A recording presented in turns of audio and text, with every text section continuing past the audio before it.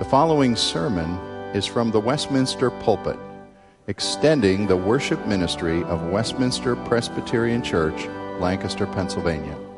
We are a local congregation of the Presbyterian Church in America. Please contact us for permission before reproducing this message in any format.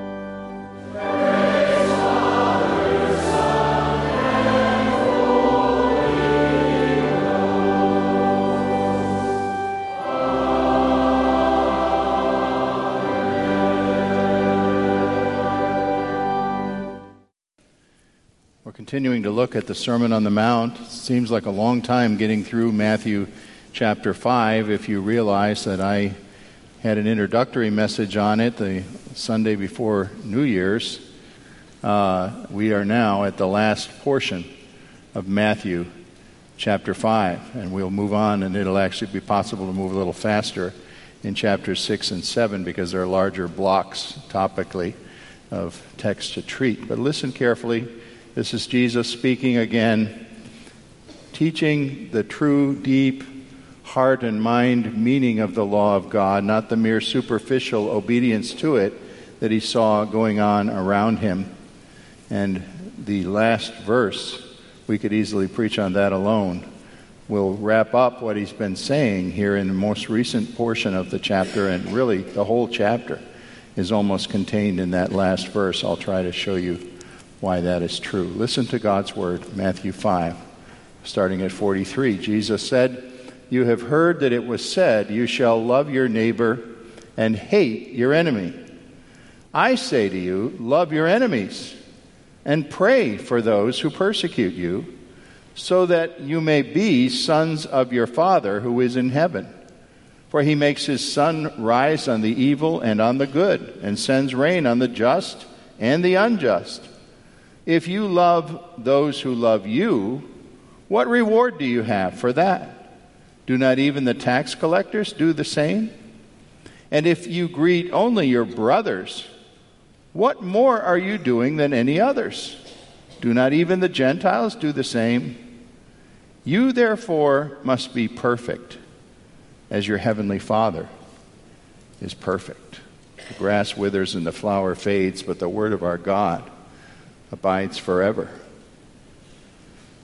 Only you can put a name to this person. He or she might be your neighbor, might be a manager or co-worker at your place of employment, might be a relative, one of those that you kind of dread seeing every holiday.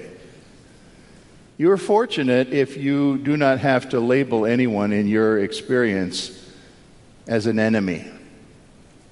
But nearly everybody deals with someone who is extremely hard to talk to and just difficult to please and relate to. If you would somehow be able to correct in your life all 36 things that they've said are wrong with you, they'd come up with 13 or 14 more that they just haven't told you about yet. Who is the downright hardest person to love? Does a name come to mind? Chances are it does for almost everyone. Last week we looked at Matthew 5:38 to 42, where Jesus exhorted disciples to turn away from personal retaliation when they were mistreated or insulted or ignored or harmed in some way. Jesus said, "Revenge is beneath us." It certainly was beneath him in all his dealings with people. And he urged us to commit our cause to God as our final judge.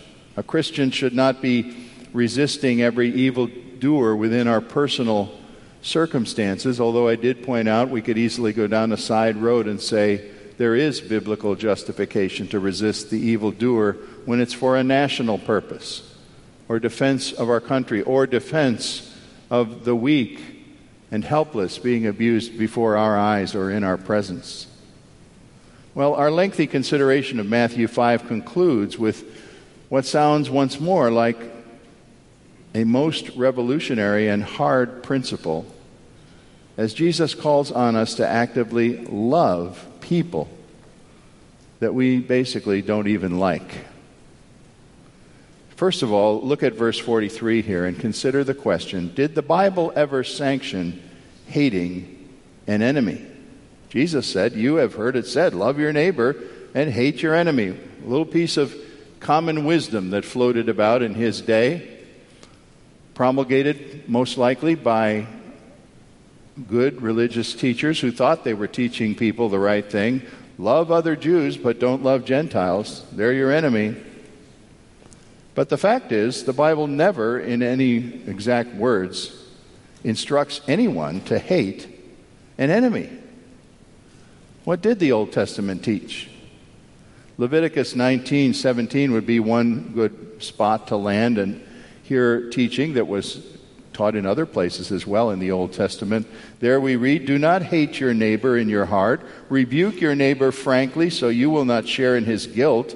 Do not seek revenge or bear a grudge, but love your neighbor as yourself. There's the Old Testament teaching the heart-deep interpretation of the law, just as Jesus was doing here in the Sermon on the Mount. But you could easily tell me that the issue becomes complicated because you say, well, wait a minute. What about those Psalms I read? Every once in a while, maybe you turn to the Psalms for some soothing scriptural words, and you happen to flip a page and you come to David speaking in Psalm 58, where he's speaking about some people who opposed him, and he says in a prayer, Lord, break their teeth in their mouths.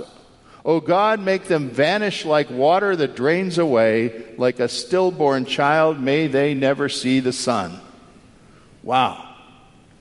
That's definitely not loving your neighbor or praying for those who despitefully use you. Psalm 109, maybe you chanced on this one where David was speaking about someone who told lies against him, and he said, may his days be few, may his children be fatherless, may his wife become a widow, and his creditors seize all that he owns.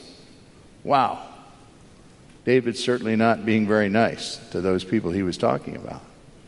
Well, there is an apparent difficulty here, but it resolves itself if we recall that in those occasions, as far as I can see consistently, David or other psalmists show righteous wrath, holy anger towards those who oppose the things of God. They were either worshiping idols, they were maligning the name of God, attacking the people of God as a whole, and in some way, the anger that is shown in what we call the imprecatory psalms that show that kind of anger, is anger against evil itself on behalf of God. It is holding up evil and describing what it is. It's not simply a man venting his own personal peeves. The call of Christ in our text, Matthew 5, is indeed for us to hate evil, to hate those who insult God, hate them in the sense of what they represent. But in acting towards them as individuals, we're charged again and again, Old Testament and New, to love the individual evildoer. And if this is a duty to perform in our own strength, we're going to say, how am I supposed to do that? Well, secondly, we can anticipate or participating in a love of those we don't necessarily like, if we find out in this passage that it is seen and empowered by what God did for us at the cross of Jesus Christ. The key to showing love towards people you don't like is found at the cross. What Jesus asked us to do here would be a preposterous demand if it merely depended on our ethical behavior as weak human beings. We would say, I can't do this. That person assaults me, he shames me, he belittles me, he makes me feel worthless. How am I supposed to love him? How am I supposed to feel kindly or compassionately? Well, right there you've asked the wrong question. It's not about how you feel. It's about participating in and passing on the same self-sacrificing love that God showed to you at the cross of his Son. The foundation is explained in 1 John 4:10. Herein is love, not that we loved God, but that he loved us and sent his Son to be the propitiation for our sins. The one who blocks and deflects the wrath of God for our sins. God did that for you. Do you know that?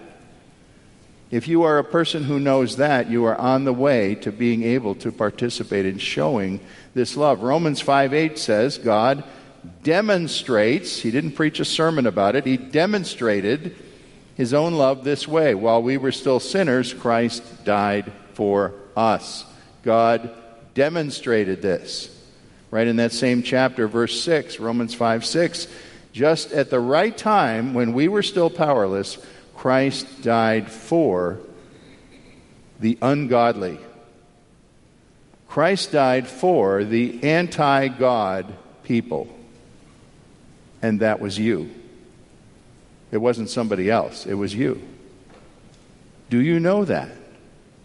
You see, if you can understand that you were among the ungodly who did not merit the love of God at the cross in any way, shape, or form, it isn't just other bad people that Christ died for.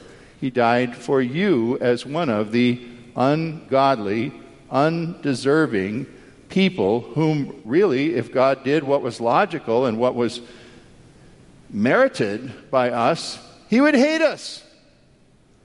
And he would have to destroy us. Do you understand that? Do you understand that God demonstrated his love for you in Christ when you were kicking and screaming against that love? You see, if you know that, then you'll start to get inside of this passage. Because we mainly just love people who are like us, or especially who can do something for us. Or people who are attractive that we want to be around because of the attraction we have to their personality or their character or their interests and deeds. I'm sure you've heard before that the New Testament has several words for love. Here we could think perhaps it was being spoken about as the eros, love of sexual passion. But no, that's not the word in the text here. Or maybe it's about every Philadelphia baseball fans, the Phillies. You know, the Phillies come from philia, friendship, love, the friendly city Philadelphia's supposed to be. I'm not sure whether they earn that title all the time or not, but that's another subject. But that's not the word for love here either. The word is agape. It's a whole new love, invented with a word especially for loving those who are undeserving and bound and set against, rebelling against everything God's love is about. I was talking to one of our newer folks to the church who were telling me they had moved to a new home and lived in Ephrata. And there's a development where, I don't know what all the street names are, but it must have had a Christian developer or contractor involved because these folks live on Agape Drive. Isn't that great? What a great address for a Christian to live on Agape Drive. But they said, obviously there are many neighbors who are not Christians and don't know the New Testament, and so they can't quite figure this word out. Where did it come from? And they say, I live on agape. Nobody knows what agape is. It's agape, of course. A love that isn't merited, that isn't warranted in the things that the person can bestow on you or because they're going to help you or something like that. This is the kind of love from the God who once said in Scripture of Israel, I love them because I love them. You know, as you and I would read the Old Testament, we would want to say, God, why in the world do you love the children of Israel? What a miserable bunch they are in the Old Testament. Constantly you do things for them. They turn around and rebel and turn to idols and do everything wrong and then complain as if you, God, had done something wrong. Well, God once said, I love them because I love them. It's my business. I love them in spite of what they're like, in spite of what they could do for me. And so we find here in verse 44, Jesus challenging us to love your enemies and pray for those who persecute you. And it's calling on us to demonstrate that same love that God showed us. And we would say, well, how am I supposed to do that? I'm not God. Well, we're called to do it. Who can do this? Those who are sons and daughters of their heavenly Father. And that's said right here in the text. For by doing this, you will show that you are sons and daughters of your heavenly Father. You will show that the love of God in Christ has actually penetrated you, that you understand you were loved at the cross when you hated God, when you rejected God. That's when He loved you. While you were still in your sins, He loved you. So thirdly, there is a practical action here I want you to see. You don't have too much time for this morning, for it is an important text. There's a practical thing here you can do to act upon this amazing love of God in Christ toward other people. And it is not based on how you feel about them. God's love is not feeling based toward us. Christ in you is the one who has to love this unlovely person. The Holy Spirit that has made you a new creation in Christ Jesus is going to have to be the one motivating you to get up and do something practical about loving that unlovely person. A C.S. Lewis quote spells it out, I think, pretty well from Mere Christianity. Lewis said, "Do not waste your time wondering whether you will feel love for that crotchety work associate or your most critical opponent. You never will," he said. "Start today instead acting as though you did feel it. And instead of being a hypocrite in this, you will discover a great secret. Soon your tentative Christ-like obedience creates beginnings of real affection to be born in you. When you act as if you loved, you begin to love," Lewis was saying. And what's the practical step to take?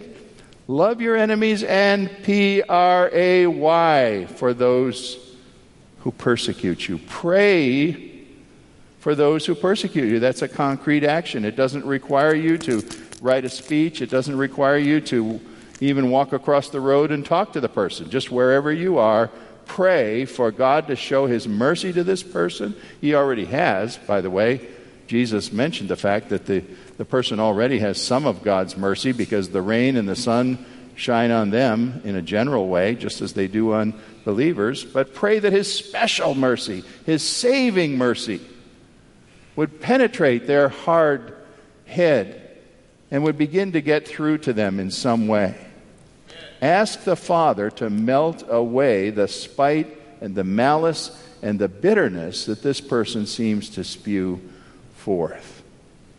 Dietrich Bonhoeffer, leader against the Nazis in his own country in World War II, said, "Through the medium of prayer, we go to our enemy, we stand at his side, and we plead for him to God." Now, the simplicity of this is it's just about impossible to continue praying for someone who is opposed to you without beginning to sympathize with that person, to think your way through what they're facing in their life and who they are and what their obstacles may be, and find out, surprise of surprises, that you have a growing compassion for them. God spiritually transforms me as I pray for somebody else. My attitude starts softening. I think of one of the great instances of someone being prayed for, and we don't know the outcome. The simple scene of Jesus praying for the Roman soldiers who nailed him to the cross. It's told there that here they were, they had nailed him up, they had brutalized him, they had whipped him, they had done every disgraceful thing just about that anybody could do to another human being. And Jesus looked at these men as he'd been raised up on his cross and said, "Father, forgive them. They're acting in ignorance. They don't know what they're doing. Forgive them." Wouldn't it be interesting to know what effect that might have had on them? We don't know. If somebody ever did a movie, and I suspect somebody probably did do a movie where one of those Roman soldiers had a great conversion and, developed a fictional story out of that where they became a disciple. Maybe they did. But there's Jesus praying for his enemy. We look at that and we say, "How can you do that, Jesus?" And Jesus is saying, "How can you not do that? You who have been the recipient of me praying for you and my Father showing love as he took me to the cross and saw my blood shed on your behalf." Well, we come to this final word, verse 48, that it really is worth a whole sermon by itself because it startles us. I think even if you've been closely following things in Matthew 5, you come to verse 48, and maybe you just scratch your head. You therefore must be perfect as your heavenly Father is perfect. What is Jesus saying? You must be God as God is God? Perfect. Does he really think I can become perfect? Well, you see, the fact of the matter is, if you have seen yourself as an unworthy object of the love of God in Christ on his cross, you already stand in the category of perfection in heaven's account book. You are positionally perfect in the justice of God and the justice of salvation in Christ, in the grace of salvation in Christ. You are guaranteed to stand before that final counsel of the throne of God and have God say, John Smith, perfected in Christ. That's already true for those who call Jesus Lord. Now, is it true completely in terms of the development of our character and our discipleship? No, it's still on the way. But even there, God in Christ and the Holy Spirit are working in us and working out this new creation in us, making us more and more like our God and Savior. And so there's a tremendous calling here. We are called to a love that originates in the perfection of what God is, and we are enabled to do it because that love has already been renovating us, even as we're here on earth, not yet perfected in our flesh, but we are perfected in the Hall of Fame in heaven, where we belong to the list of the people of God. And we have a new power in us to do this, what Christ commands us to do. Again and again and again in my Christian life has come words of a phrase that is attributed to Augustine from the 500s approximately A.D., centuries after Christ. One of the most profound, if Augustine didn't write any of his marvelous works, and he's written all kinds of things, and he only was responsible for this prayer, he would be a great man. The little prayer of Augustine is that which says, Lord, command of me anything you will, but enable everything that you command. Do you see how that fits? Matthew 5:48. Lord, command of me to love a difficult person who I do not like, I don't even want to be around. But since you commanded it, give me the ability to do it. Enable what you command. I believe that stands beside what we're being told here. You can begin at least to pray for that difficult person. You can even persist in praying and see what 3 months of doing that works out in you, let alone in the person you're praying for. Maybe something truly amazing. When we start with prayer for someone who looks like an enemy that we don't even like, God's perfect Calvary love goes to work. He stakes his claim in those imperfect people we're praying for, and he changes them, and he changes me. Try it. I guarantee God will teach you some wonderful lessons by his grace and for his glory. Father, we are imperfect lovers even of those that we care about and do like. Even beloved family members and spouses we don't treat well. We sometimes treat them almost like enemies, let alone those we don't like who abuse us. Father, teach us to discover prayer at the root of our relationships. To begin with someone where there's conflict and difficulty by praying for that one. And teach us more and more the lessons of your own perfect love that came for us and captured us while we were still ungodly people, still in our sins. We praise you for being the author of love. Amen.